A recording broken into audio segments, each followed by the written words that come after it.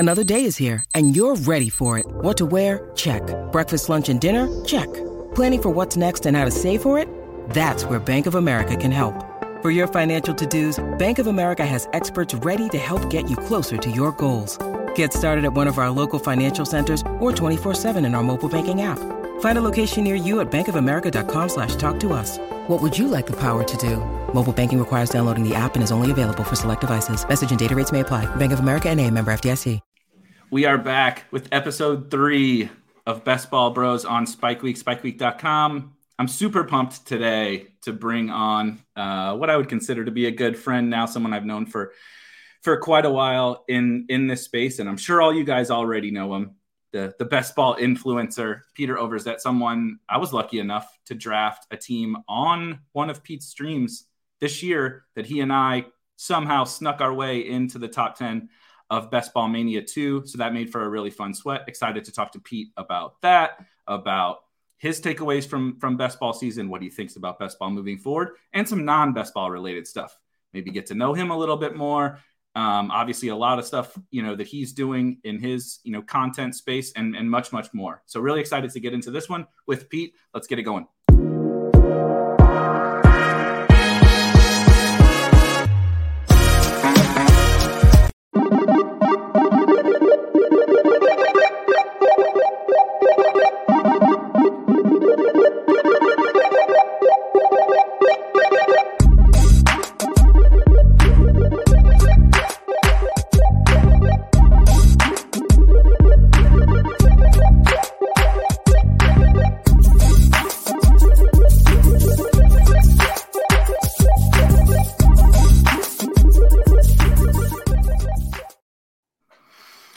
All right, guys.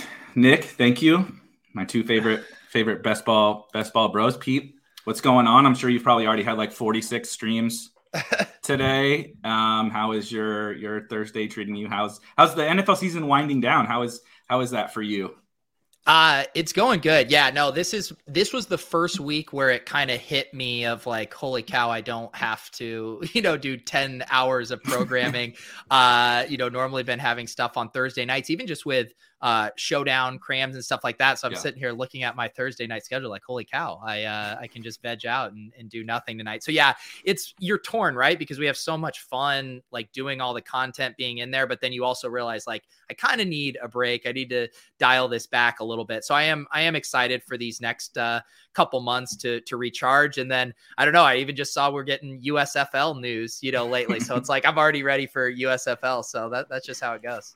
We'll get into some people sent some questions. We'll get into some questions and all of that later. But that was kind of a one-off question that I had. You bring up like USFL. Do you have any like personal plans to do other sports or like USFL, like when XFL comes around, are you going to try to dive into that stuff? Or are you going to take like, a few months off after the NFL season?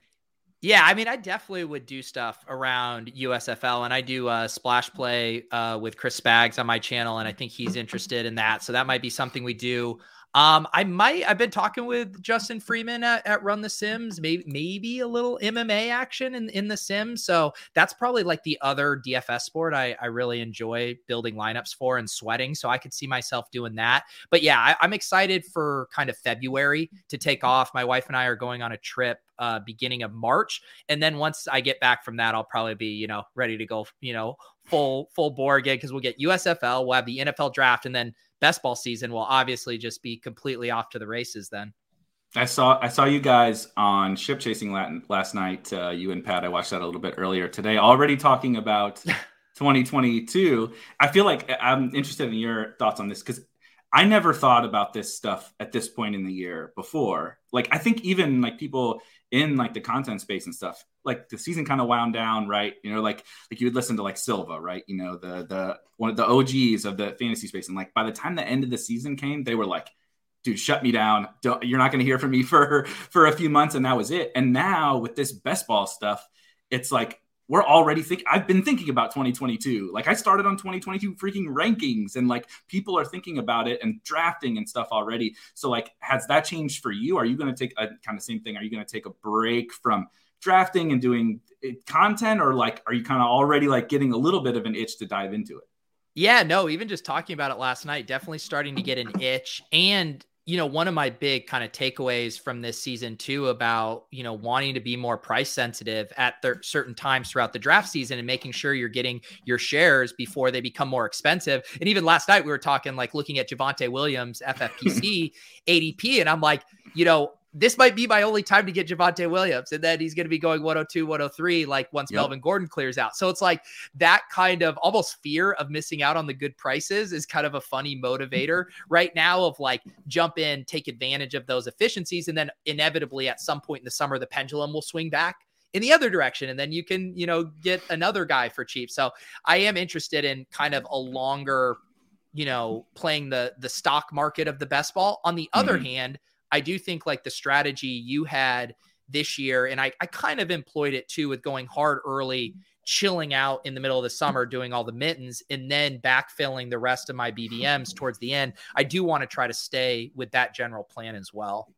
Yeah, it's really funny because I tweeted about this, like, I think after the best ball tournament finals, that I was listening to some content, and like my big takeaway after it all wrapped up was like, I think I need to draft more early in that, like the BBM specifically, right? You have the mittens and all that. Some of them are only going to last for like four days, so it doesn't really matter. But like BBM, the DraftKings Millie, and all that kind of stuff, I'm like, I need to draft more early because of some of the things that you said. You can always draft later, and there's always going to be more contests later. I'm not saying what Chris G in your community that maxed it out by like May or whatever it was. I think that's a little maybe extreme, but my plan was like half early and half at the end, and I think I want to swing that a little bit more early, just because I pulled up some of my early drafts, and maybe this is just right, small sample, sheer luck for me. But I'm talking about like 6th round Cooper Kupp, like 8th round Deebo Samuel, And so it was like, I was taking JT in the first round in my early drafts, but that didn't matter because I got so many values later on, and like I got so much Trey Lance in my portfolio because he was going in the 14th round or early on. Then we all steam him up really high. And so my takeaway was like, I'm willing to eat the Akers, the J.K. Dobbins, the ETN. I'm willing to eat those teams because my chance to create this just monster squad, I feel like that the evidence supported that pretty clearly. And I think Liam, I got some data from Liam at Chess Liam, who won Best Ball Mania 2. And I think some of his takeaways were fairly similar. And yet there were people like that kind of maybe didn't do as well, right? Like I'm trying to, was it confirmation bias? Cause like we ended on a really good note, right? Like had a good team, had a good season. And it's like, am I just, pushing that narrative because I was successful? Because some other people I'm listening to were like, I'm not drafting early ever again. I lost a bunch of money. I had all these Michael Thomas teams. I had all these Cam Akers teams, and they didn't win. So they're like out on that. Is that like, do you think it's like, I'm just like being like total confirmation bias because I made some money? Well, I was thinking about that too, because there's tons of scenarios where, or let's just say like we built a team that could advance to the finals and there's skill in that, but then like getting the Jamar Chase blow up game and the Rashad Penny, like that's the luck. And I think we both, admit that. But that said, like the way we constructed that team looked a lot like our other teams. Maybe it was Trey Lance or Justin Fields and not Mac Jones on a bunch of those, but isn't that kind of the thesis of like the type of builds that you and I generally like make people feel uncomfortable because of how fragile it is. And yet like, that's the fucking thesis of it, of knowing like, if we can get one of these through, you set yourself up for being differentiated and having a monster score. So on the one hand, it's like, yeah, we'd be feeling a lot more shitty about our best ball years if we didn't have that. On the other hand, we're building our portfolio to have that one monster squad squeak through and be really unique relative to the field. And that's exactly what happened. I think it's hard for people to wrap their brain. And maybe when you come from like, and you're now a DFS tournament bro, right? And I have been for a while. When you like have been able to wrap your mind around the fact that like your profitability on an entire year is going to be made in like a few days. Like it's going to be lose. Oh, bink 50K, bink 100K, bink whatever. And you just hope to do that like 2 or 3 times a year in a good year, right? I know that the superstars, you do a show with Brick, right? I saw you had Petty on, like the guys that are just the best in the world are better than me and have more ups than I would have. But like the most profitable players, you're just like, I'm going to lose. I'm going to lose. I'm going to lose. I'm going to lose. And then I just have that one big score. So translating that to best ball, everything that you just said, like that's how my brain is wired. I'm like, I'm going to do like I did like 600 and something drafts this year or something like that.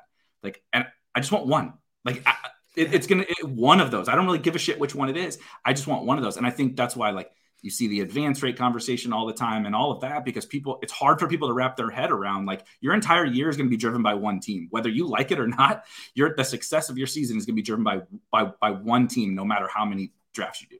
Yeah. And I think my big takeaway is like, I'm still completely comfortable drafting, naturally fragile and hyper fragile teams, but making sure that I'm not always building the exact same kind of hyper fragile team. Yeah. You know what I mean? Where it was like, we got into the, rookie QB meta, but it's like, we could have done that with other pairings and stuff like that. And I know the other thing that kind of burned me this year was basically all the safe, what I thought was safe pass catching backs that were going to kind of buoy my 0 RB squads until the fragility of the season kicked in. And that thesis didn't work out with, James White and Gio and Hines all kind of flopping. And so thinking about kind of my RB portfolio and that of like, maybe you've basically assigned this safety around this small cohort of players that just didn't exist. And so that's what I really want to do this offseason is like, how can I embrace that, but vary where I'm getting that fragility draft to draft and not just getting so comfortable. Well, now I got James White, so I got my 8 points a week in this lineup. I'm fine. That's kind of the problem for me now.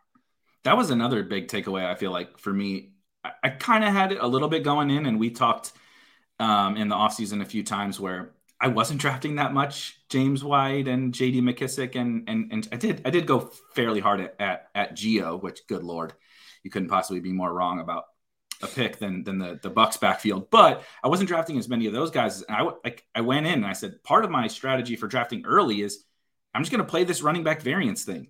Draft Darrell Henderson, draft Alexander Madison, draft Chuba Hubbard, right? Rashad Penny happened to be the guy that, Henderson kind of, and then Rashad Penny that hit for us and a lot of people down the stretch. But like, we see those guys throughout the course of the year put up usable weeks, whether it's like Dalvin misses and you get the Madison week, or like you just get lucky sometimes. Like Alexander Madison happens to be in there at the goal line and gets the 10-point week, and he does it the same amount of times as like a James White does. So I think that's something that was again, maybe a little bit of confirmation bias, but was a small takeaway for me. So this is a funny comment, and I wanted to bring this up because we can maybe do a little storytelling from ship chasing over the summer. Chris says drafting BBM two teams prior to the puppies was plus EV. And I don't know if everybody watching understands why that was because before the puppies dropped, there was no 0 RB craze. There was no wide receiver. I forget whatever we called it during the summer. But you host a show called Ship Chasing that I was lucky enough to be a guest on a couple of times. And as we were diving into Best Ball Mania 2, we started really pushing kind of wide receivers. And all of a sudden, this I don't even, this reckoning of drafters just going crazy on wide receivers. Like, what's your kind of like that's like one of my biggest memories from the entire summer. What's like your memory of that moment? Because I don't even know if Chris knows this, but like that's pretty much what happened. Is like people are watching Ship Chasing, and like 2 days later, the wide receiver ADPs all went up around. Yeah, I know, because we ended up having like 2 shows within like a span of 3 to 4 weeks, and in my head I remember it almost as like this like one-upmanship thing where we were talking about how far we were willing to push things, and we're just like all kind of working each other into a frenzy of like, you don't need to take one of these fucking guys until the 8th round, like, and then it did just get out of control. And I think it also had a snowball effect to where even people who didn't want to draft like that had to capitulate, because it's like, if I don't take my wide receiver now, they just aren't going to exist. So it was the combo of the people leading the charge and then the rest of the field being like, I fucking hate how my wide receivers look with the way these pissing yellow boys are drafting. So then they started doing it. And then next thing you know, the ADPs were just all out of whack. Yeah, that's a really good point, because I haven't even thought about it that that way where like you got the RB bros that are like, can I take this guy in the second round? They're like, but they're used to being like, I'm going to go RB. Maybe I'll get an elite quarterback, elite tight end. Who cares if I have to take whatever, Elijah Moore in the 12th round? I'm like, buddy, but at that point, Elijah Moore probably was like an 11th round pick. In like a week, you had to take Elijah Moore in the 8th round. And that's not even an exaggeration, and it was also a little bit of, like you said, people were getting influenced that some of the same guys were getting steamed, right? Visca got steamed and Elijah Moore got steamed and Rondale Moore got steamed. But that was such a funny time. And there's so many good comments and this also happened. So I guess it wasn't all bad for some people because Fournette was denounced. Paul says, can we all agree not to do the ADP flip until August and the RB dead zone starts at the 101, famous Pat Kareem quote.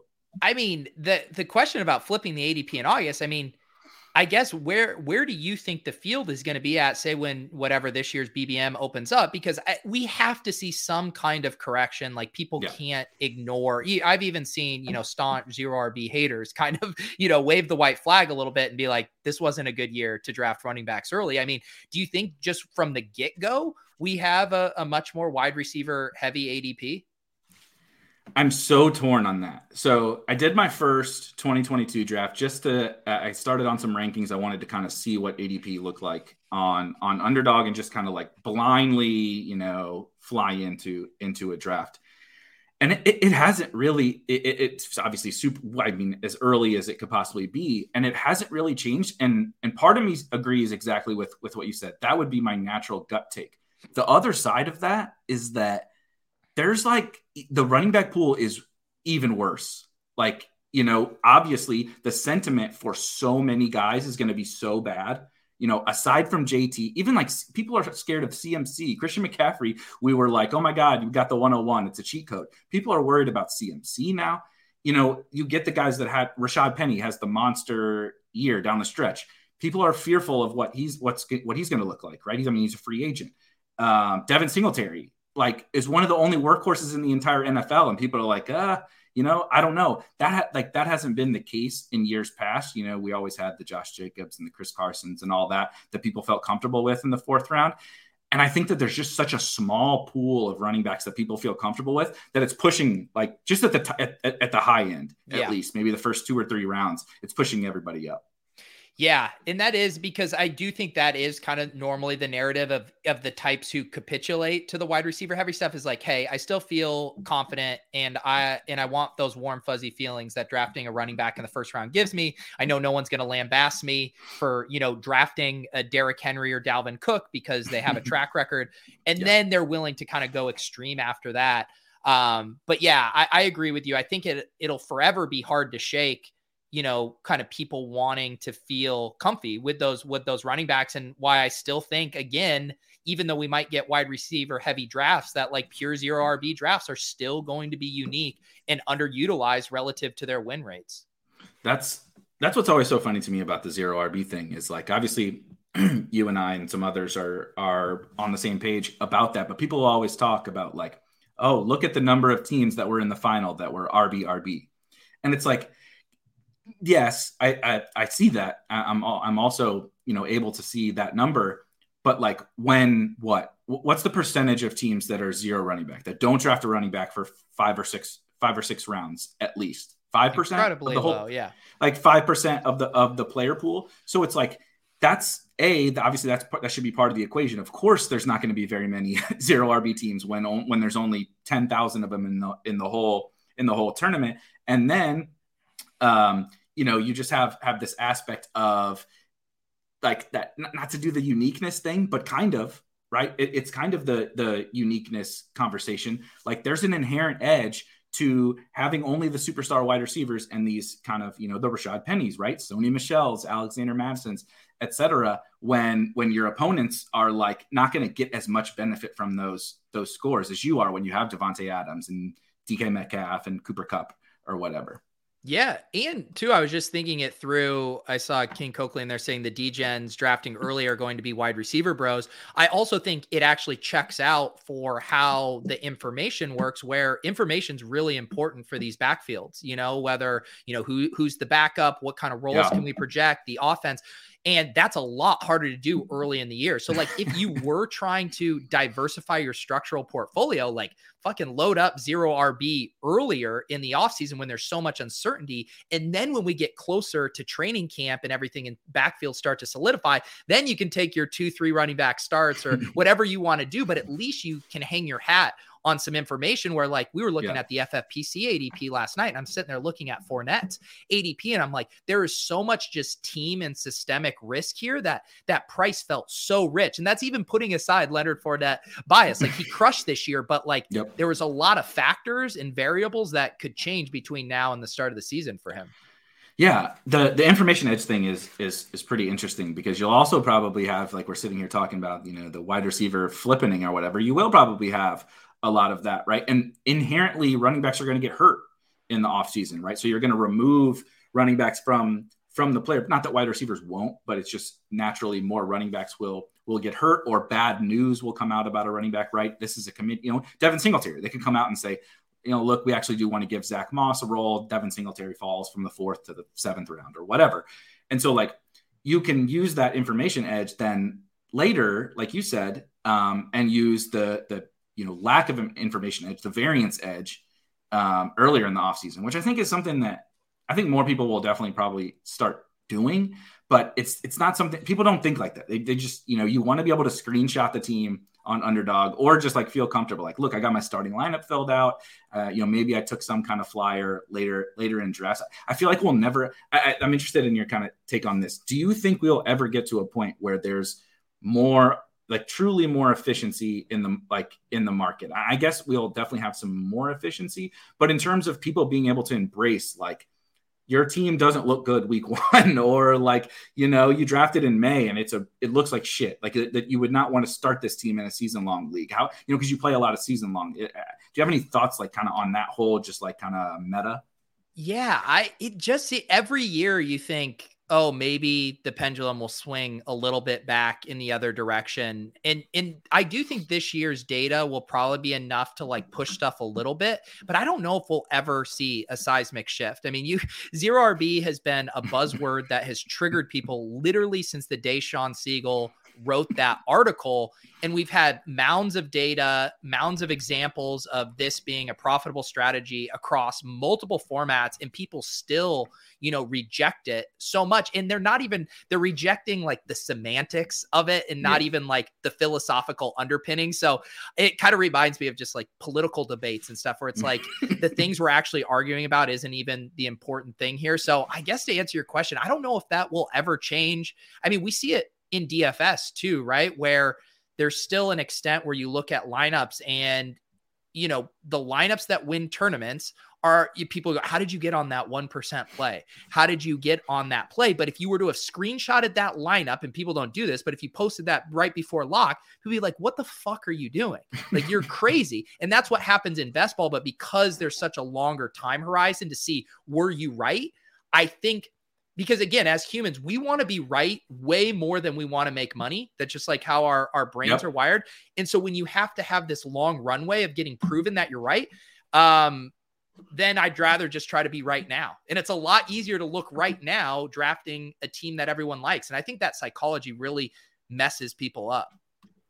That is such a good way to put it too. Like people, you just want to be right. I mean, that's why the people are shitting on each other on Twitter constantly, right?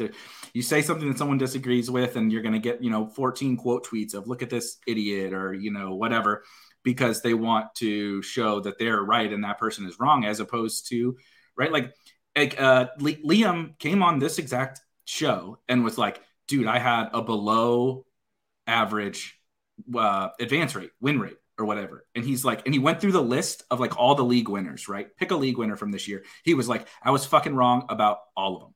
Every single one. He's like, Cooper Kupp, wrong. Fournette, wrong. Debo, wrong. Blah, blah, blah. Mark Andrews, wrong. About all of them. And the guy had, I forget what the amount of teams he got through the advance rate continuing, from round to round was just absolutely insane because of how he constructed. It was basically just a roster construction, thing. He went heavy on one team, basically the Bills. Shocker. He's a Bills fan for anybody that his username is literally go Bills 2020 or whatever. It's so good on Underdog. So he went heavy on. He made a big bet on the Bills, and then he knows how to construct teams really well. He knows how to, like you said at the top, being price sensitive and all that kind of stuff.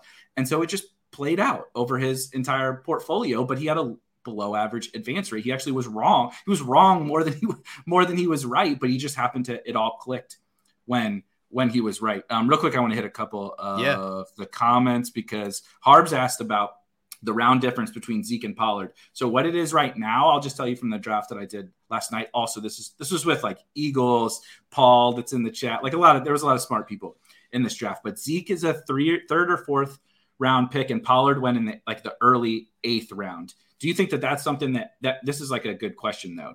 Do you think that that's something that maintains on this situation specifically, as well as like Dalvin Madison, the very clear handcuff thing? How do you think people will handle kind of what we talked about earlier with the handcuff value?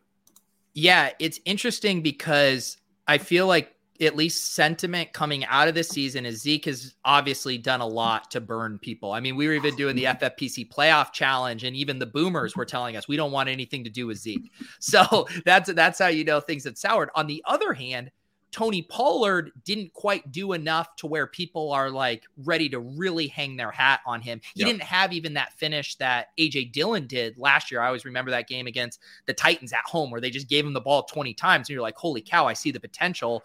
So I think Pollard might stay a little bit more in check and then Zeke falls. Like maybe this backfield kind of looks like the Cardinals coming into this year where Pollard's the Chase Edmonds and Zeke is the James Conner. So I don't know. I think that's going to be really interesting how that shakes out, but man, no one wants to draft Zeke right now. Yeah. It is kind of funny because he's the typical boomer pick, right? The running back guy, not even just boomers, the running back bro pick is Zeke. And now even the running back people are like, no, Zeke looks dust. It's like you take tons of dusty running backs, but Zeke is, the guy on the Cowboys is where you're gonna draw the line. So we're about halfway into this, and a little bit I got some questions from some people in a little bit of a fun format. What I'm trying to do on this show is also get into a little bit of like background about the person. So like you have been doing the content thing for quite a while now. Like, how did you get here? How did this, where did Peter Overzet come from? And how did you get to being this, doing 50 streams a week on YouTube? It was funny because I was just talking about this with someone the other day that I hadn't, before StreamYard, I had tried out. I was like, I think I'd be good at live streaming. I think I'd have fun with it, but StreamYard didn't exist yet, or I didn't know about it. And I had tried like the OBS thing. It was probably 3 years ago. It was like conference championship. My friend Court Smith, who does the site Bet the Prop, we were like, let's fire up a couple streams. And I remember trying to set up the scenes at OBS and I'm having audio lag delay. It's crashing my computer. And I was just like, I never want to stream again. Like I'll just upload videos because this is a disaster. So it was like right around the pandemic. When I found StreamYard, I started doing lulls with Brian and then we were just all home all the time. I was like, I'm having fun with this. Let's just go all in. I started doing the randomizer streams, all of that stuff. And so that's kind of when all the live streaming took off. But yeah, before that I had, when I moved out to Boston, I had done, a bunch of improv. That was kind of my like way. I mean, I knew my wife out here, but didn't know anyone else. And I was like, this is a fun hobby I'd like to try out. I got really involved in that community, did it like nonstop 4 to 5 times a week for 4 or 5 years. And then met a couple of buddies through that who were really into fantasy football. And we're like, hey, you want to start a podcast, start a show? We actually did a live. We started doing, we called it the Fantasy Football Comedy Hour, which was doing fantasy football comedy as a stage show for in real life patrons in Cambridge, Massachusetts. And it was like the dumbest idea because they don't give a shit about like, these really hyper niche specific jokes. And we're like, all right, we need to do this as a podcast. And so then that kind of, led into other things. And then I just got more involved doing content online But the video thing was funny too, because when I started doing video, I was like, I'd actually applied for a job at DraftKings. And it had to have been like 5 years ago, and they had an on-camera position. And I was like, oh, this would be fun. But I had done hundreds of hours of on-stage performance, but no on-camera stuff. And I didn't do too well at the interview. And I was like, all right, I need to beef up my video presence if I want to do this. And I was like, but I don't want to just be a talking head like the person I am now. I was like, I'll be the Mans. And so that's how the Mans was born. So for a while, like a year and a half, the only video stuff I had done was as Mans. That's so, but we met right pre-pandemic or something. I can't even remember exactly. Within the last 3 years or something like that is that we met because you Roto Grinders party, right?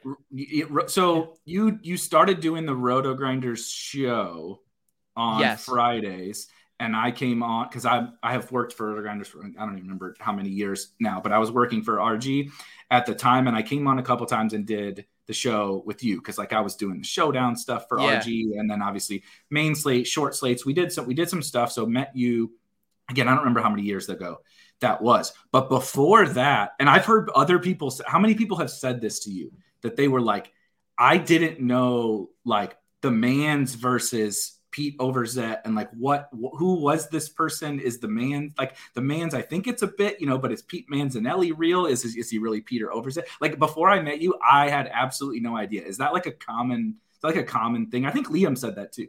Yeah. I mean, now they're spread out, but there was a stretch there for like every month. Someone, yes. How can I forget? David Kitchen, my mentor. Yeah. But that was when I started doing stuff at RG, when Kitchen asked me to do Swolecast. And then I started adding in doing some of the like bankroll challenge streams and stuff. Yeah. But I think because I do keep them for a while, I kept them pretty separate. Like I wouldn't retweet Mans stuff. Like once I created the Mans Twitter account, there was a stretch where I didn't have the Mans Twitter account. So I was just tweeting Mans stuff out from my account. Everyone knew me. They knew it. But then when I created that account, I just basically had a separation of church and state and didn't really cross-pollinate. So there were a lot of people who I think got thrown off and never put it together. Okay. So I also saw somebody mention, what was it? The Poker Go show or poker what was you were on poker with what's her name, Jennifer Tilley. Jennifer Tilley. I just saw a tweet come up on Twitter across my timeline the other day. You have to tell that story because I think I actually saw that video before I met you as well, and I'm just like, who the fuck is who is this guy? So you got to tell that story for the people. Yeah. So the first opportunity I got from doing Man stuff, I had done the Broathlon. That's how I met like Levitan and Bales, and we had done that. And then this site, this was before the Poker Go. There was this site, PokerTube, and they were basically kind of like an aggregator for curating poker content, like on their site. And they're like, hey, we'd love for you to make some videos for us. And I was like, yeah, this sounds fun. Finally getting paid to make some videos. So I started doing that. I did this spoof called Missing Tom Dwan, where Mans was hunting for Tom Dwan, who was a still kind of a legendary mysterious poker figure. They ended up sending me out to the World Series of Poker. Our mutual friend Pat Carrain, like I had enough of a budget where I was able to fly Pat out, put him up, and pay him to shoot my videos for me. Because they just had and so they're like, yeah, play the World Series of Poker. So I was there for a week shooting vlogs, doing all this. So I kind of built up a little bit of that. They then I got asked by Poker Night in America to come kind of serve as like this commentator ref type thing at these heads up tournaments. So I got to be, Phil Hellmuth and Doug Polk and all of that. And then that kind of led to, I met Brett Hanks, who works over at Poker Go, and they were putting together like what they called a character game. And so they had Uncle Ron, who's a very funny character that does stuff with Poker Go, and Jennifer Tilley being an actress, Smitty from Barstool was there, and they're like, hey, do you want to come out for this game? And I was like, man, this is above my stakes. I don't even play poker that much, but I'm like, how am I passing up on this? So I got on the flight, went out there, and yeah, we had a ton of fun. It was very intimidating too. I even got a little bit of a stake because I just wanted to be more comfortable, sitting at the table. But it's like, I'm sitting there with 2,000 in front of me, and Jennifer Tilly just has like a rack, and no rack jokes, please. Someone already did this. Had $30,000, just a rack sitting right there. And so I was like, God damn it. But luckily the drinks were flowing, and yeah, it was an incredible time. Oh man, that is an absolutely priceless story. It is funny. That's what people like. That's how they got introduced to Mans, got introduced to you. So it's been a funny evolution. At what point though did you we had talked a little bit again during the pandemic actually about some very different, we were both in a very different place, I think, at that time, trying to figure out the projects that we're going to be working on. We somehow landed in a different space. But how did you kind of land on basically what you're doing now, right? You got Lulz going. You obviously have had Ship Chasing, and you have Splash Play. You have, obviously Club Top Shot with the Top Shot Boom and stuff. But how did you land on all that? Did you come up with these ideas? Was it just I'm going to experiment, or how did it all come to be?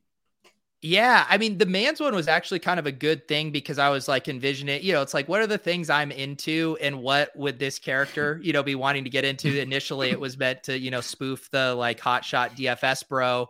Yeah. And then poker was a logical kind of extension of that. And the poker thing actually started, I hadn't even thought about really getting into poker again. I played a ton when I was in high school and was into it, but an old part of my life. But then I was doing my annual trip that I do with my college buddies.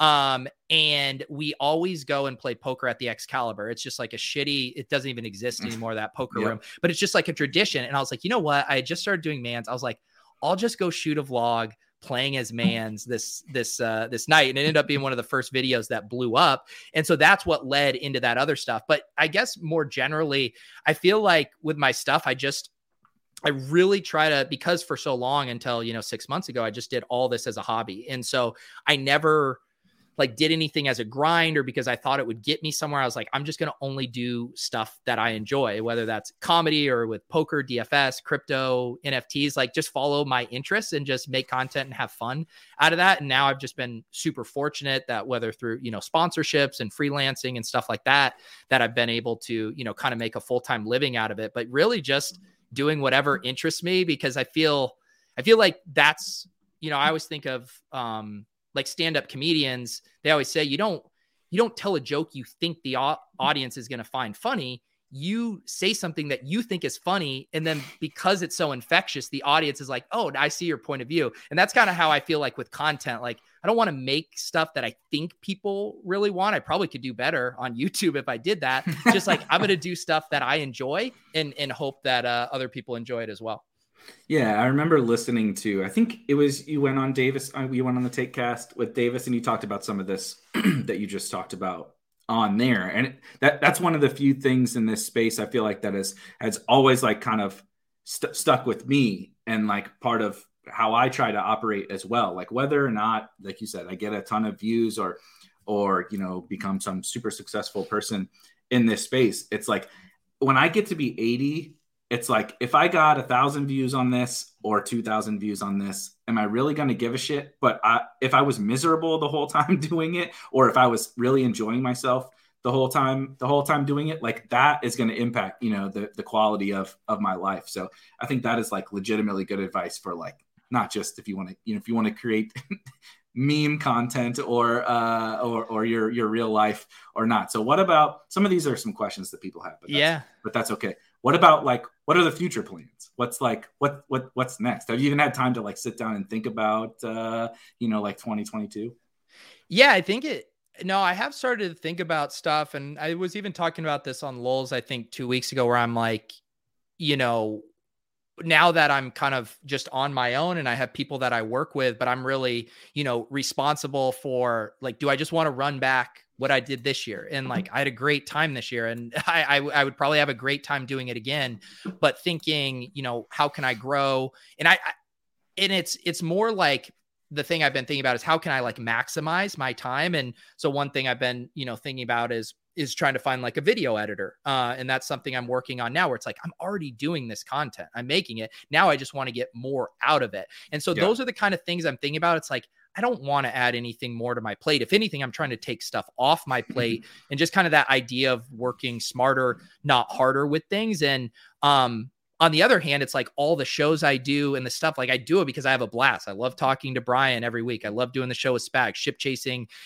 We have a blast doing that, like all those different things. Like I already can't wait for this summer and in our best ball shows when we're having those conversations in the middle of July. So yeah, it's like I'm torn because I don't want to trim anything back, but I'm also thinking, I have to be realistic in either getting more help or scaling back. And so that's kind of, now I just like want to find that sweet spot basically. And I'm not sure where it's at. Yeah. That's gotta be the toughest part, right? Is finding it's like everything. It's like in the best ball stuff. I always kind of call it like, we have to try to thread the needle, right? Like I'm as gal brained as they get. And then there's other people that are just like, super, how do I make the best team, get the best advance rate? But at the end of the day, it's always you're trying to find this perfect middle ground. So the same kind of advice that also works in like this best ball space is that's what it is. And like, we just did the playoff best ball contest. Yeah. And like, that's all it was. It's like, look, I know I need to find a team that is live to take first in the Super Bowl, but how the hell do I get there? And like, you tell me who has that answer. Like, God knows I don't have that answer, but that's what every draft you're trying to navigate that. And it was like, I mean, shit, this year had to be the most difficult year of them all, because what you needed to get there is not what's going to win you anything in the Super Bowl. So like, again, threading that needle, like you said, is just like, it's like everything. It's honestly, it's like everything in life, honestly, is figuring out, you want to have as much fun as possible, but you also do need to make money, and, you do need to do that. So how do you thread that needle? Also, just you saying it reminded me, and I don't know if this is just recency bias or if it's a hot take, but I feel like that playoff format, the 10-round draft, is like the most fun, intellectually interesting best ball format there is. Even the time on it too. Like, we love doing best ball drafts, but like, still, you got to carve out 45 minutes to do one of those. Like, doing one of those drafts in 15 minutes and how much you have to think going through that. And you just have NFL playoffs. So it's all the best teams and best players. Like, I had so much fun with that format. It really is my favorite, I think. I have told this story to a few people. This is no shit. This is basically how Spike Week became to be a thing. So last year, it wasn't the NFL playoff best ball contest. It was the NBA playoff best ball contest, which is actually, I think, maybe even more intellectually probably like confusing, because it's a series. Right. So it's not even just like, did my team make the Super Bowl, and like, how do I get the Chiefs versus the Rams, and how do I win first in that, plus get there? Right. I need Gabe Davis plus Rams and Chiefs. It's like, no, you need them to play enough games. Like, you can't have sweeps. Right. If the team that if the Bucks sweep every series to get to the finals, it's like Giannis can't put up enough points in 4 games when Steph's playing 7 games, right? And so like, there's all the mental gymnastics around that. And I was like, I had no intentions on like really getting deep into it, but last year, we got into Underdog, and so I just started diving in. I did a couple drafts, and I'm like, that was like the most fun fucking draft I've ever done in my entire life, going through the mental hurdles of putting this team together. So I went crazy on it. That didn't have a monster year, but made some money, had some really, really super live teams that actually had Bucks and Suns on it. And I was just like, after that was over, I'm like, dude, this format is unreal. Like, this, like, no one has even discovered NBA playoff best ball. Yeah. And I'm like, and it was like the most fun I've ever had drafting. I'm like, now multiply that over different sports and different formats and all that kind of stuff. And so that's when I took it to like my bosses, and I was just like, guys, this is this is it. This is the future. I know DFS is bigger and it will probably always be bigger or whatever, but I'm like, this is the next thing. And like, I kind of made this pitch, and they were just like, yeah, sure, go for it. like, I'm lucky enough to have bosses that kind of have let me run with it. And I mean, we're seeing this best ball space just go absolutely nuts. So next question, what do you think it's going to look like? Like, what are the contests going to look like in 2022? Like, let's just say on Underdog, what are they going to do to like one up three puppies and obviously BBM and a big dog? Like, what's 2022 contest look like? Yeah, it's curious to see like what their goals are going to be. Obviously last year with the 1,000,001 prize pool, making that big splash. Yeah. I mean, to me, it's like the proof of concept is now out there, right? Like people have this appetite and thirst for best ball. And so now it would be nice to see more kind of inventive contests and messing with more formats. Like, there's all the stuff we've all talked about. Can we get a super flex best ball, contest? Can we get, I saw you guys talking about a live final type format. I mean, how fun would it be if you and me were able to sweat that team down in Florida together? I mean, that's kind of stuff. So just building out the ecosystem more and more. I have a feeling that the prize pools and that stuff's going to take care of itself, but it's just like, what are the more kind of creative ways? The people here, we're all just going to blast off into these no matter what. Yeah. But I do like the idea of pulling in more people with kind of creative hooks and different contests that might, there might just be people who are like, hey, I'm not going to bother with this until August. But what if it was like, well, we're doing Superflex only is going to be in July, or like, this is your one chance. Like, I think there's some fun stuff with that. I imagine that there's like an almost infinite amount of contest types, like scoring types, like you said, Superflex, right? Tight end premium, just all sorts of, I mean, they're already trying it with like rookies and sophomores and juniors, all that stuff, that there's just like an infinite amount of contest types. And that's the great thing about Underdog, but like that they're leading this space, and it's the perfect company to kind of lead the space because they're willing to kind of like experiment. Like that's the only way we're ever going to figure out what is going to work and what's going to be the future is like I would almost guarantee they will launch some Superflex contest. I don't know when, but it'll happen, right? They'll launch, I don't know, you guys talked about that I thought was really interesting was like the full all the way through the Super Bowl contest. They will probably do something like that because they're willing to like invest in that and just see how it goes. Like if they lose, it's like, DraftKings, this is no shade at DraftKings, but like in their DFS contest, like it's sometimes it's a joke on what the contest that they'll roll out there because they don't want it to not fill because their process is we can always launch another one and people will fill it and we won't lose the rake. It's like Underdog does the opposite. They're like push. What was the second or third puppy or whatever, like a $1 million total prize pool on a $5 contest after they had already launched other ones and they needed to fill BBM. So anyway, they, it's nice that we're being led by them. And I think that they're going to do a lot of this is, you can say it, Johnny. I'll refrain from using those exact words, but I agree. They're willing to push the limits and I love that. Yeah, Liam doesn't. I don't know if Liam heard our idea of using the full playoffs for the best ball contest, but the beautiful irony would have been these non-Liam Gabe Davis teams just blowing past him in the playoffs since his team didn't have Gabe Davis on it. There was a comment that somebody said how much Gabe Davis Liam had. Here we go. Willis said he had 67%. Gabe Davis, and he would have been he would have won the $1 million on a non-Gabe Davis team, and like you said, had all these Gabe Davis teams fly by him. That would have been so perfect. Many people don't.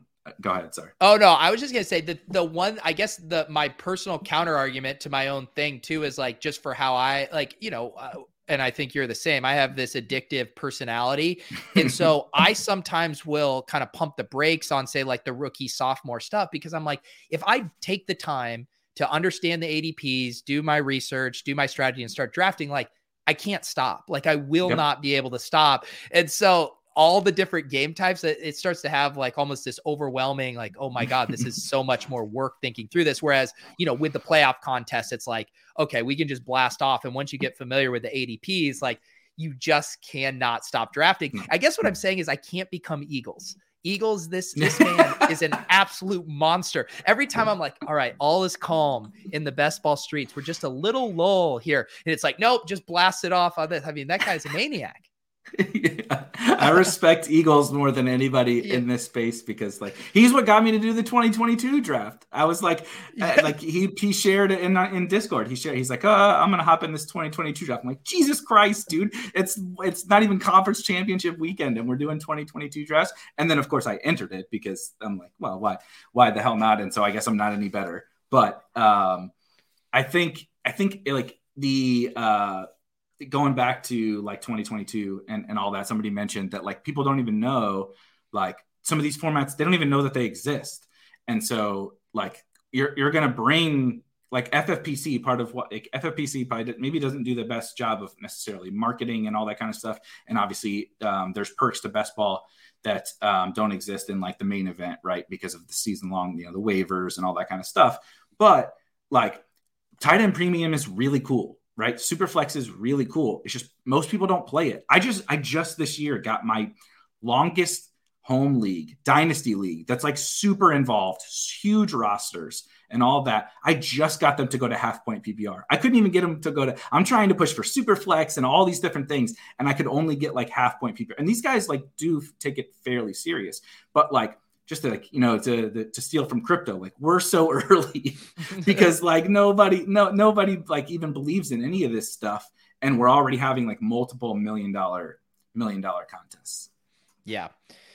Yeah. Harbs was asking me up above to disclose pumping my bags, talking about underdog. But another thing about it that does make it so easy is just when the UI is so good. Like I would be blasting off on DraftKings too in those contests if they had an app that was like underdogs. Like I would be all about it because those drafts were super soft, and it literally is just like, man, you got to work for it to go do the drafts over there. Like if they just put it in my hand with this beautiful UI, I'd probably be doing that too.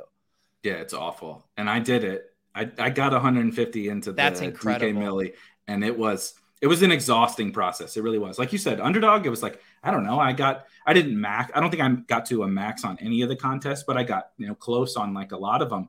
And like, I don't know, it didn't feel nearly as stressful. Like I could do a bunch.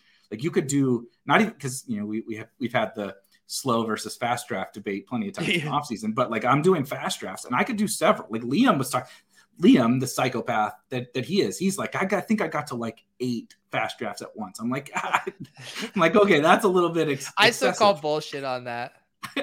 We need proof, Liam. Yeah, Liam, we need to get the screen share and show me the rosters after. And the rosters. Yeah, we need to see the rosters. I guarantee you that the winner of BBM2 was not in one of the times that you did 8 drafts at once, Liam. So real quick, we got like 10 or so minutes. There's no real hard cap. But I got a little bit of some people had some questions. Okay. And so because it's you, we're going to do them on a randomizer wheel.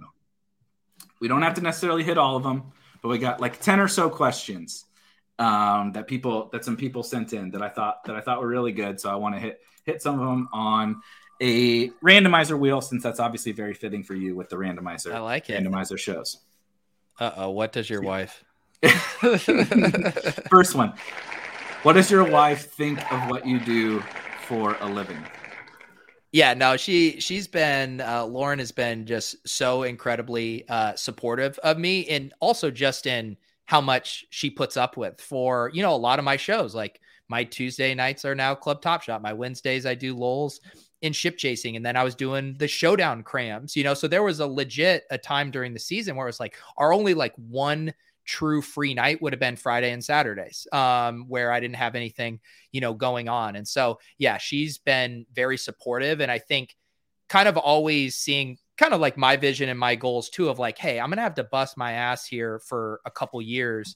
And there's going to be lots of kind of time sacrifices, but ultimately I think I'll get to where I want to be. And she never like wavered on that. She's like, it sounds like I'm, just bullshitting, but she's never guilt tripped me once. Like there's never cut like, oh, you're going to do this again. So I truly am incredibly fortunate. The kind of, I don't want to say leash because that sounds, like as a weird derogatory, but the long leash she gave me to just kind of do everything that I thought would, be best for kind of my long-term, because, it was for a while, like doing my day job, which, luckily was a pretty cushy job, but it takes a lot of time to have a job and then try to, build this stuff up on the side. Yeah. It's one thing. This was maybe the question I was most interested in, which is, I don't know what that says about me, but I guess maybe because I'm doing a little bit of the same thing that you're doing. And also like the other crazy part about this is like, you're also playing DFS. Right? You're playing best ball. It's not even just like the job of doing the stream and everything you have to do behind the scenes. It's like, I also have to draft teams. I also have to build teams. Then like, and part of the reward for doing like building DFS teams, like I want to watch the games on Sunday. Right. And so like, I've been doing this for years and years now. And it's like, okay, Sunday for 18 weeks, and then playoffs is taken up, and I gamble on a lot of the other sports, right? I'm grinding DFS on other sports. And so I do think it takes like people definitely underestimate what it takes from like your spouse or family or whatever to be able to allow you to do these kinds of things, because it's a pretty big sacrifice for them. Yeah. And I know there are some people that do content but don't play as much, but that would be so hard for me. Part of what is in like just the way I do content is like I'm participating heavily in these things and then just kind of sharing my experiences with you, what I've learned, my process. I'm going to fuck things up. You'll watch me on a stream, misclick during a draft. I mean, like that's kind of how I do it.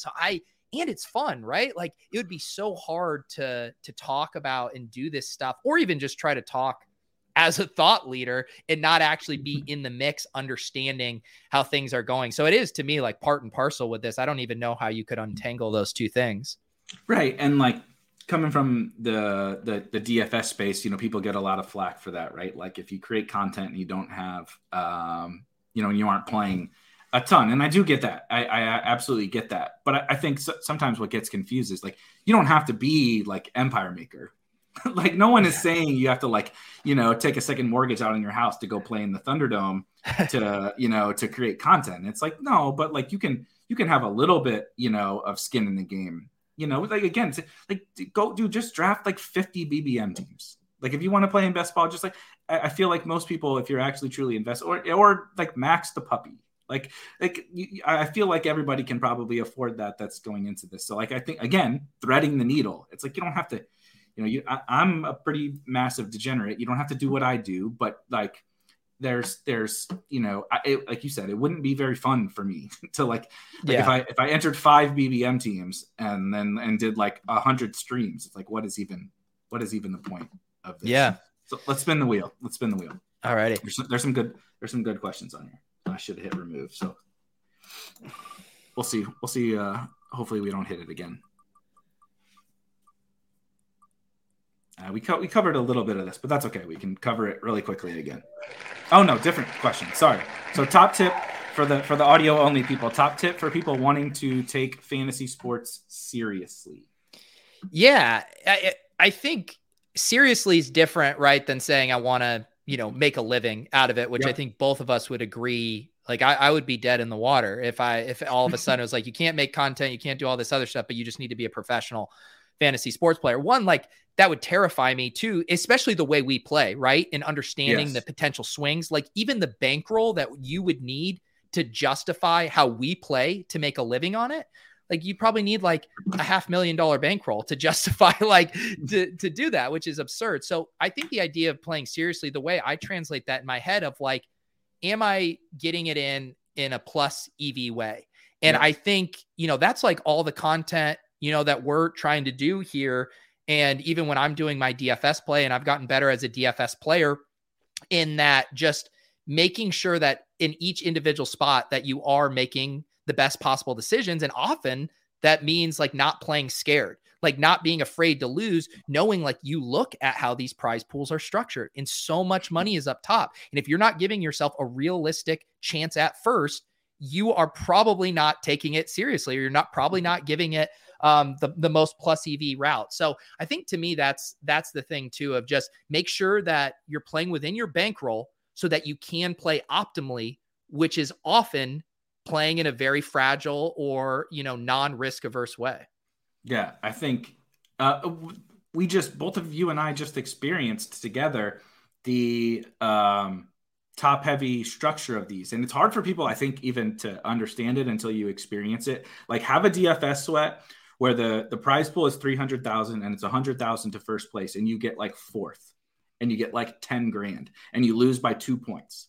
It's like you lost first by 2 points and it's a $90,000 swing from life-changing money to like $10,000 is great. Everyone would want $10,000, but that's not really like changing your life, right? 100,000 probably changes a lot of people's lives.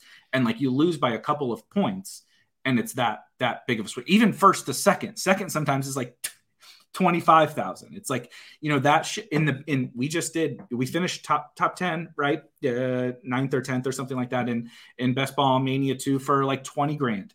Again, no one is hating on 20 grand. 20 grand is awesome. I'm very happy to have made the money that we made, but we were very few points away from 100, 200, 250, a million, right? Obviously Liam kind of ran away with it, but we weren't that far away from like seriously huge money, right? $500,000. And it's like, if you're not willing to accept the risk to try to get first place, it's like, you're just going to bleed yourself to death. And that is really what happened, because even getting 10th doesn't sustain you for that long, because it's really not that much money with the way the payout structures are. Yeah, we had a stretch there when we were, sweating Devontae Adams catches where like literally a single catch could have been your entire summer of best ball entries for that entire year, like a $5,000 jump. Like I assume most people here would agree with a $5,000, you could max out BBM, splash around in the puppies. Like you could free roll your entire thing. That was on one single catch. And then to your point, 2 catches, we're talking about paying for 2 to 3 years worth. Couple more catches, you're talking about you are a profitable player lifetime in best ball unless you truly go off the deep end. So like the margins are so thin there. Yeah, that's absolutely so true. Let's see if we can hit a couple more of these questions, because there's some good ones on here. I think you kind of talked about this one, so maybe a little bit quicker. Any other sports? You talked about USFL, MMA, anything else beyond that?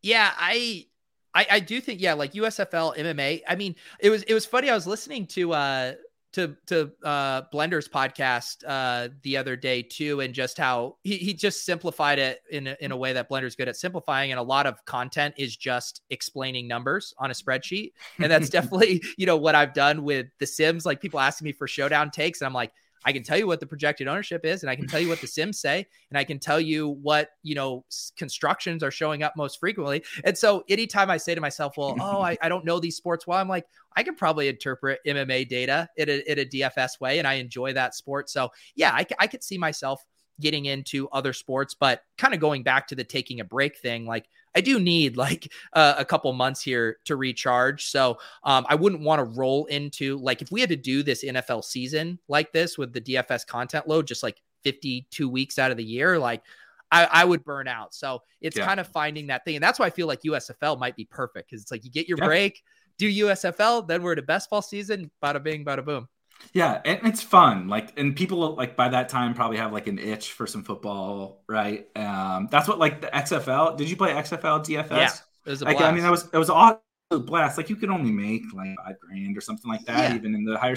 But it was so much fun. Like people were just itchy. I was doing freaking tags in lineup HQ and like having like literal like hour-long conversations with Jamino on the back end about like, should we project Donald Parham for this, or should we, but because people were into it. We did shows. We did XFL shows because people were so into it.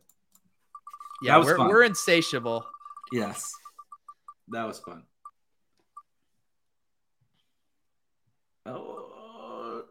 I think we hit. Yeah, we are. Let me remove it. Yeah, Liam it's nice says to do a wheel that's not for a giveaway. Yeah, right. You talked about this a little bit, but anything else? The biggest thing that you learned?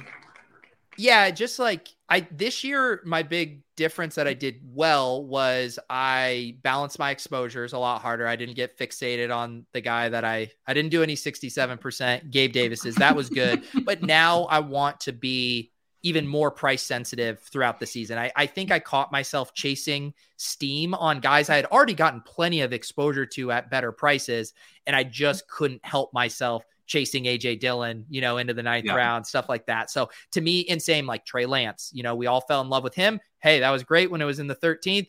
Now we're chasing him, into the 12th, the 11th, the 10th. So kind of catching myself and being like, you packed your bags and now it's time to make some other bets that are more price sensitive. I do just want to point out really quick. I didn't even notice this, but Paul points out just a couple of best ball whales hanging out in the chat, and there's literally a conversation right now between Liam and Tony, the two guys who won $1 million. This is Tony, who won the DraftKings Millie Maker, and obviously Liam, who won BVM2. Two guys that just won $1 million are just having a back and forth casually in the chat. Well, I mean, if there's any better tribute to or understanding like how important niche content is, it's like, well, where else are people going to have a water cooler for best ball chat than over at Spike Week? So I think we all found our home. Yeah, exactly. All right, just a couple more. I think this is a good one. I think you talked about this, but maybe not. What's the first like piece of fantasy content? Yeah, it was the fantasy football comedy hour. And we did try to do more generic sketches. I remember one of our first sketches we did, and we teamed up with this other sketch group of these funny ladies at the theater, and it was like a parody of a sex hotline, but it was guys who just needed to have a place to call in and talk about their fantasy teams. And so the ladies would be like, "Oh, you had Gabriel Davis at 67%. Oh, sweetie, that's so hot." So like we had written a whole sketch like that. That was one of our more successful ones just because everyone understood the premise. So yeah, I was doing content like that, in Cambridge in like 2015. Oh my gosh. And can you remind everyone what your FanDuel username is? Yes. As Soccer Dave will never let me forget. It was funny because my FanDuel username, when I first played on FanDuel in 2013, and it was Revert Z Top, which is my DraftKings handle. I started doing that show, and your marketing brain kicks in and you're like, man, if I win a tournament, like I need to rep the fantasy football comedy hour. So I submit a ticket to FanDuel support. Can I change my name? And they say, sure. DraftKings wouldn't let you do this. And I was like, all right, the FF Comedy Hour _Pete, submit. I'm brilliant. And now I'm stuck with it forever. And it probably leads to me not playing on FanDuel that much. Yeah, you could be the best FanDuel player ever, but like just by having that name, you're like, I think we'll stick to DraftKings. Yeah. Oh my gosh. It still gets me. I know looking back at old usernames is so funny because it's like AIM usernames where you just don't even think about it and then don't realize what a big part of your life it's going to be. Yep. And that is so true. And like poker, that's what all these, like, I love to make fun of my buddy Adam Scher because he has ship my money. It's been his, poker for whatever. I'm like, dude, it's like you have an AIM, like just use your name as your username. You're an adult now. You're more than 30 years old. Yeah. So here's a good one. This is something we don't ever really hear from you about, like your actual like sports interests or whatever. I think you've talked about, that you're a Broncos fan, but what about like actual favorite athletes ever? Yeah, I feel like I'm such like a cyclical person too, with like going through, stages of my life. But like I think for some fun answers of back when I was a kid, like when I first got into the NBA, it was John Starks, and then on the Nuggets, it was actually Mahmoud Abdul-Rauf.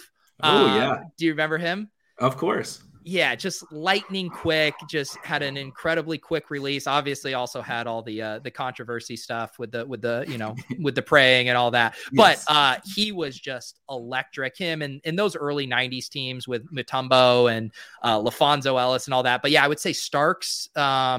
For some reason, like I love Jordan, but there was something about Starks as this underdog where he looked like the guy that shouldn't necessarily be out on the court, and that he's just hanging with Jordan always appealed to me as a super short kid playing basketball.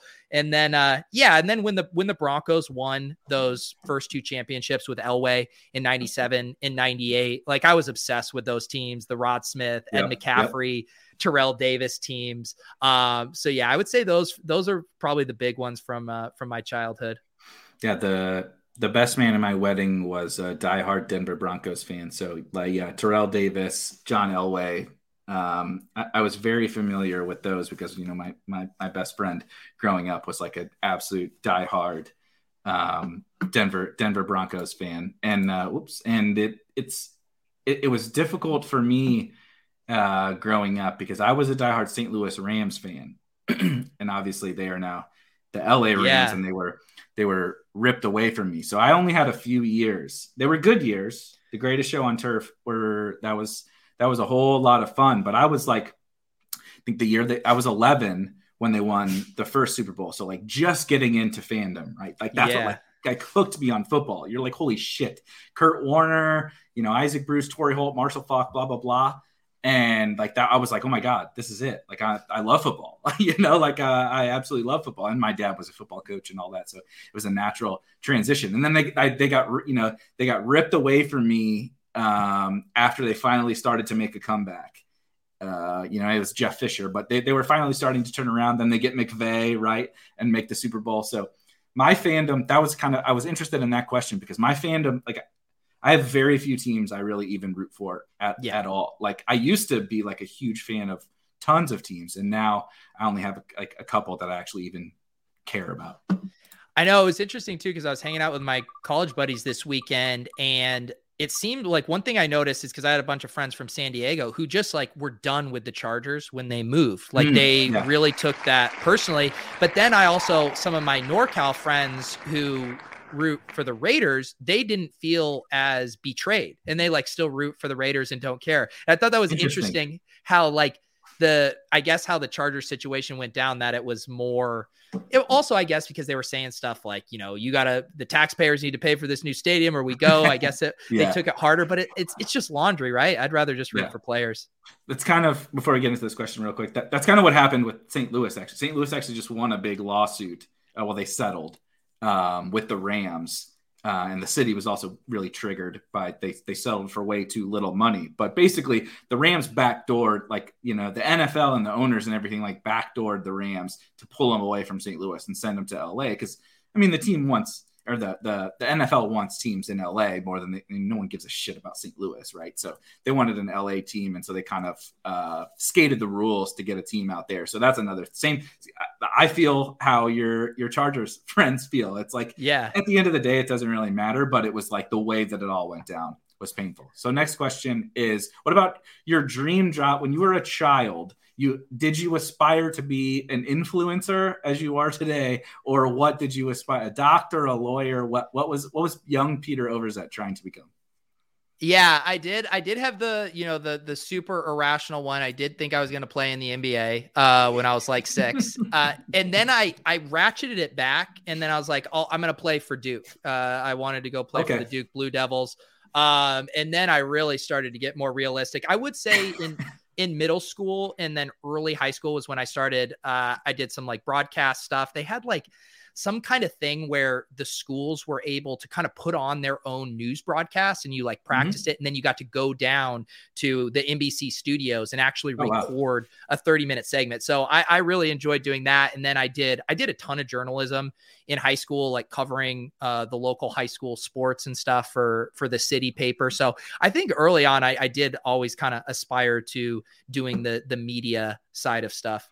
That's interesting. It's very clearly a natural transition. And I feel like most people like in this space, that's not at all how it works, right? It's like, I have a finance degree, but and I ended up working in IT.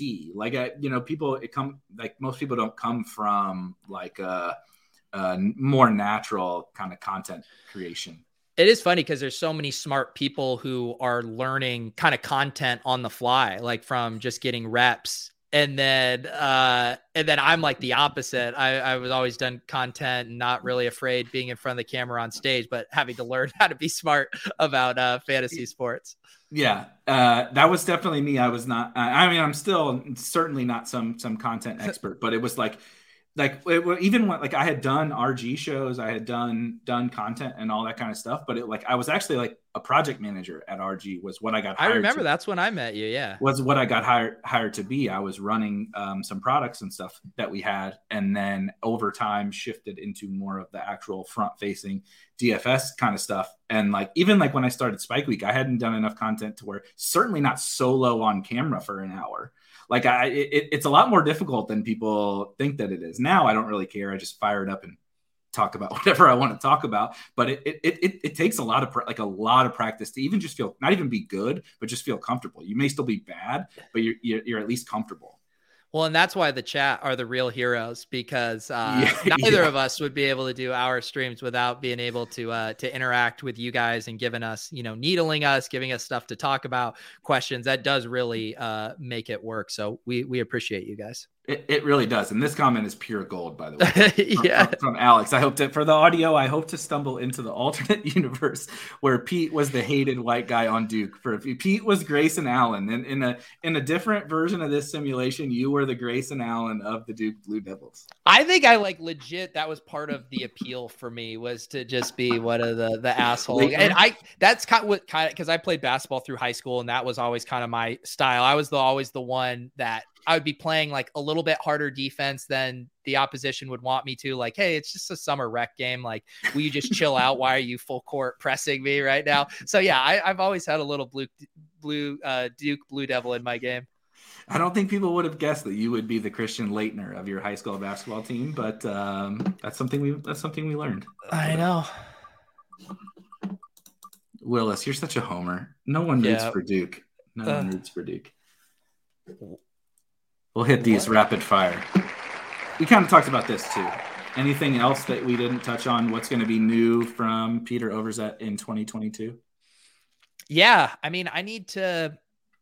To me, it's more just kind of improving and building upon, everything that I've been doing. I actually have some kind of opportunity coming up that is pretty unique and new, but it's still in its infancy, so I can't really talk about it. But yeah. You could see some stuff, but all in this same sphere of doing content and yeah, Willis, shout out to Willis and all the guys too in the Deposit Kingdom Discord. That has been this year just such a new thing for me too. On my to-do list is like, I need to make some welcome docs and some more, rules and how people can navigate it. So, just improving on all this stuff we've already been doing is top of my mind.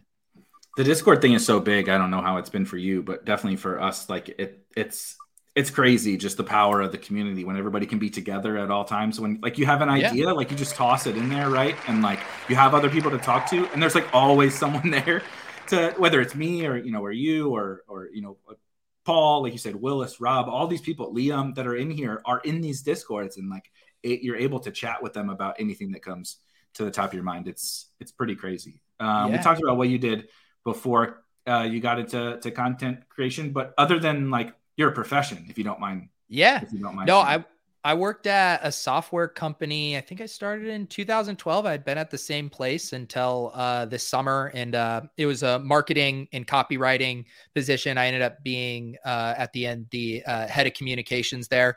And it was just a small software company. It was a good setup, lots of flexibility, started even before the pandemic, working from home a couple days a week.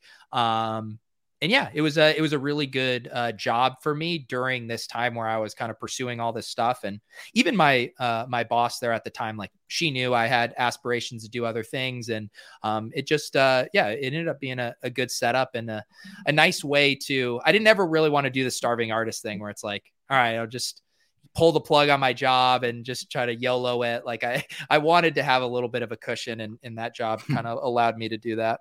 Yeah. That's, obviously I'm not in the exact same scenario, but the flexibility and like the support, like you said, the support from, I mean, I couldn't be more blessed with the support from, Cal. Before Cal is obviously gone now. But Dan as well, alongside Cal and Cam and everything. It's like having that support is like, I mean, I wouldn't be here. You might not be here if you hadn't had the support that you had from your previous employer, so it's and David Kitchen, I wouldn't. And of course, I can't believe I forgot Kitchen. Too, like I've been at RG longer than Kitchen, but I would not be where I am if it weren't for David Kitchen. No one, the fantasy space wouldn't be what it is. No. Shout out, Soccer Dave. Now former DFS influencer, now NFT influencer.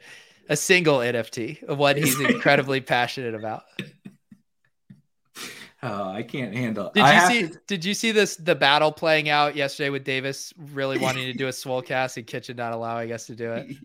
Yes, that was great. So my take on the Swolecast really quickly is that these times when like you guys are like the off-season editions and this like playoffs and like kind of when there isn't really much football to talk about are by far the best ones. I like when you guys feel forced to like talk about the slate and all that, like it's fine, whatever. Like you guys do a good job and you still, put in a lot of humor and all that. But I it's appointment viewing when like this week, if you would have had one, like would have been absolutely appointment viewing for Davis to be able to needle Dave and everything.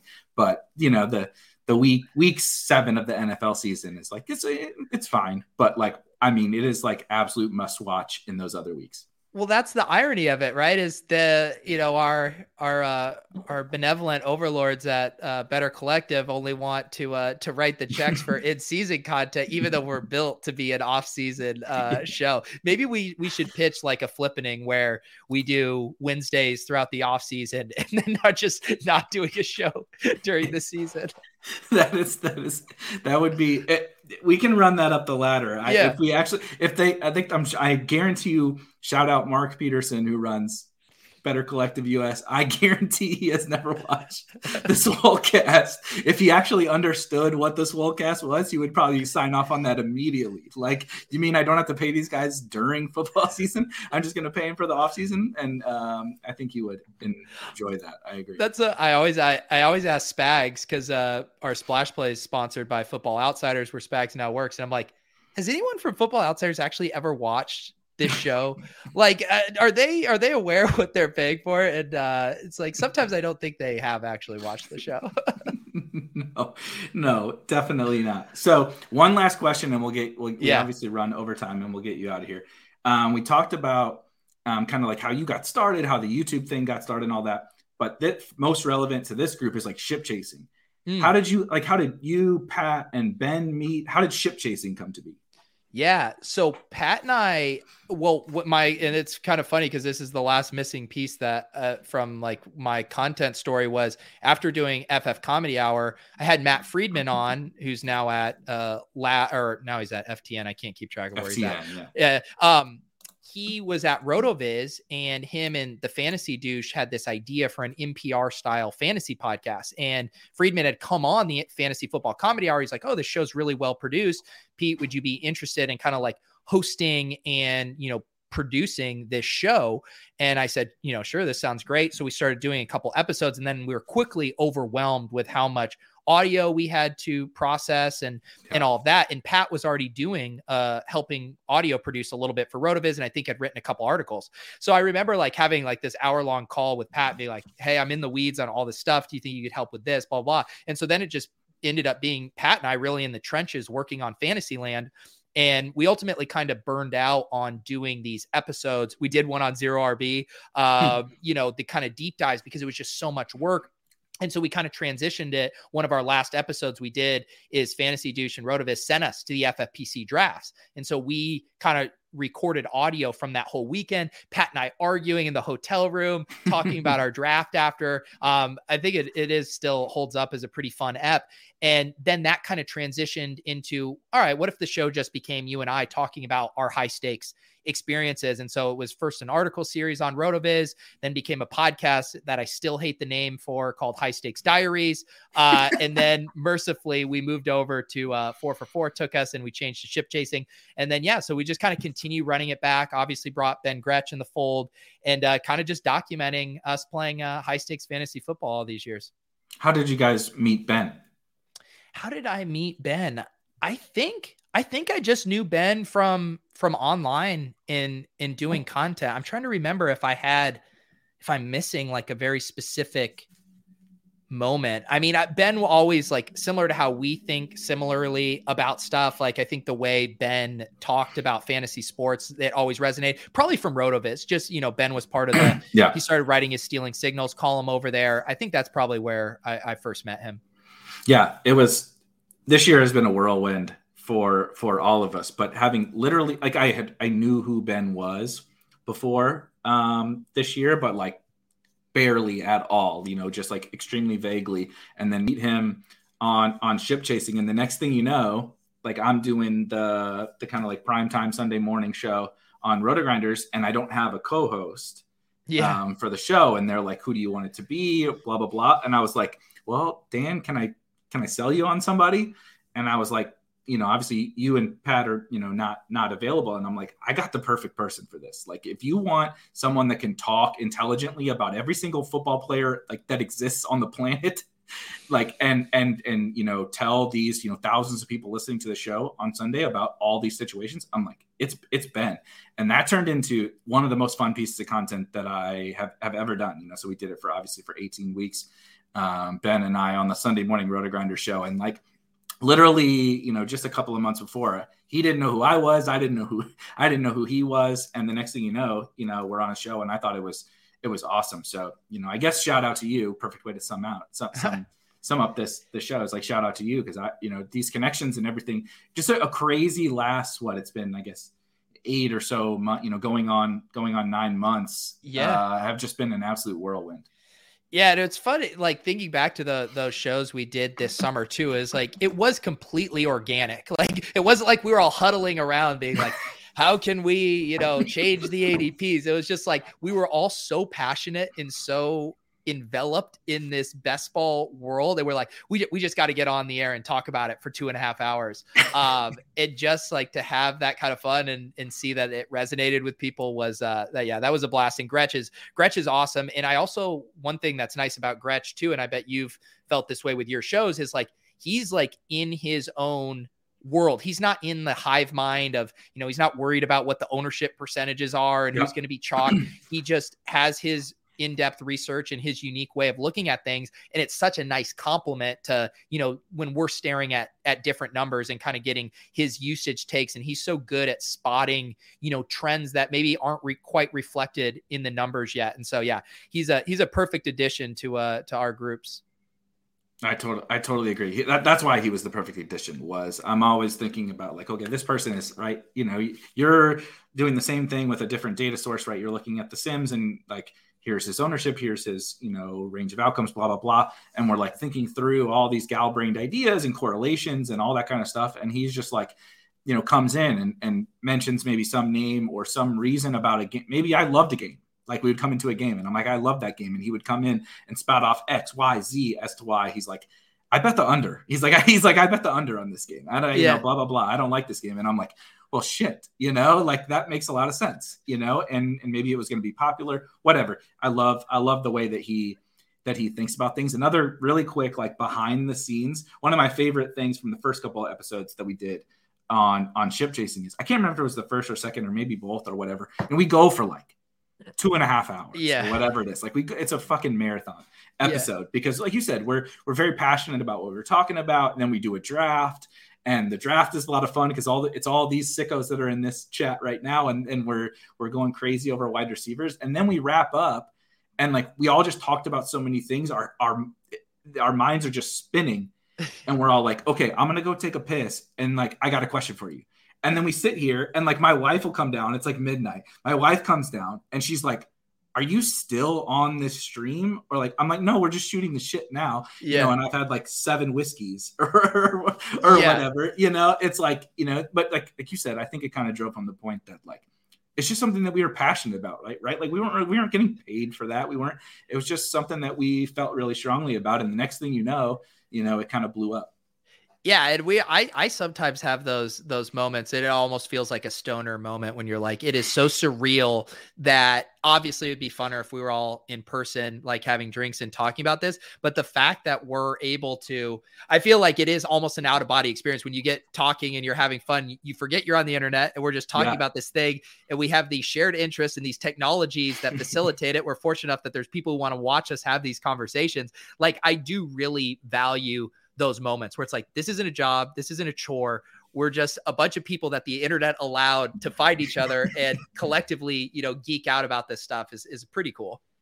Yeah. And then the only other one that I'm going to bring up is you guys do a like pre-Thanksgiving show that I was lucky enough to be on and brought on. I mean, Reeves is on there, right? And like just an incredible, just like collection of people kind of doing what Pete and I are doing today, just like shooting the shit. And it was the same thing, like you said, that like, I think that's what makes this whole community great, kind of to wrap up, is like Peter and I could just sit here and literally shoot the shit for an hour and a half, right? We can bring on a Wednesday night before Thanksgiving, right? There's a DFS slate the next day. We could go crazy talking about everything that we want to talk about for the DFS slate, but all we really did was have some beers and like we're telling like Evan Silva stories, There's like plenty of those. Yeah. when Daigle comes on and, he's telling us what Silva's doing in the other room, right? We're just shooting the shit and having fun. And people want to hear that, just as much as they want to hear like, what's your take on this player? And so I think that's the biggest thing that's gotten me really excited about this whole space is that I can do a show like this and like bring you on and we can have these conversations, right? It doesn't always have to be like, what do you think about Zero RB? What do you think about Antonio Gibson? Like it can be like, we're all a big community that's just like kind of having fun together. For sure. Yeah. And I mean, at the end of the day, it's like, we know we need to pace ourselves. We're going to be talking about this literally until the season starts. So it's like, slow and steady wins the race here. Yeah, exactly. That's why like I only have 3 shows a week scheduled. I got more coming that I'm making some other people do, but that's like basically one time a week is like, actually let's talk about real like, best ball takes and all that kind of stuff. Cause the rest of it is like you said, I got to fill hundreds of shows for the next year. Basically. I mean, it's year round. It's like fully year round at this point. So let's at least have a little fun and have a little casual time for sure up until then. So anyway, I'm sure, you've already dropped everything that you want to drop on any of your shows, but anything you want to leave before we head out here? Any announcements, any other fun stuff you got going on? Oh, the dogs are ready for the show to be over. They always got to make an intro. No, nothing. I'm doing Splash Play tomorrow at 2:30. We're having Justin Freeman on from Run the Sim. So we'll talk all about conference championship week and build some showdown lineups, but not too much else specifically coming to mind. Sounds good. So I will be back next week. I can just go ahead and drop it. I'm bringing on the former Best Ball Mania winner, Justin Herzig. Oh, nice. Next Wednesday we'll be on this show, and then tomorrow we are going to get into some drafts. Not going to tease what all the drafts will be, but Fridays are the day that on Spike Week we do some drafts. So I'll be back tomorrow with some drafts, but for me and of course for my dogs who cannot help but to make an appearance on every show, and for Pete, I will see you guys tomorrow.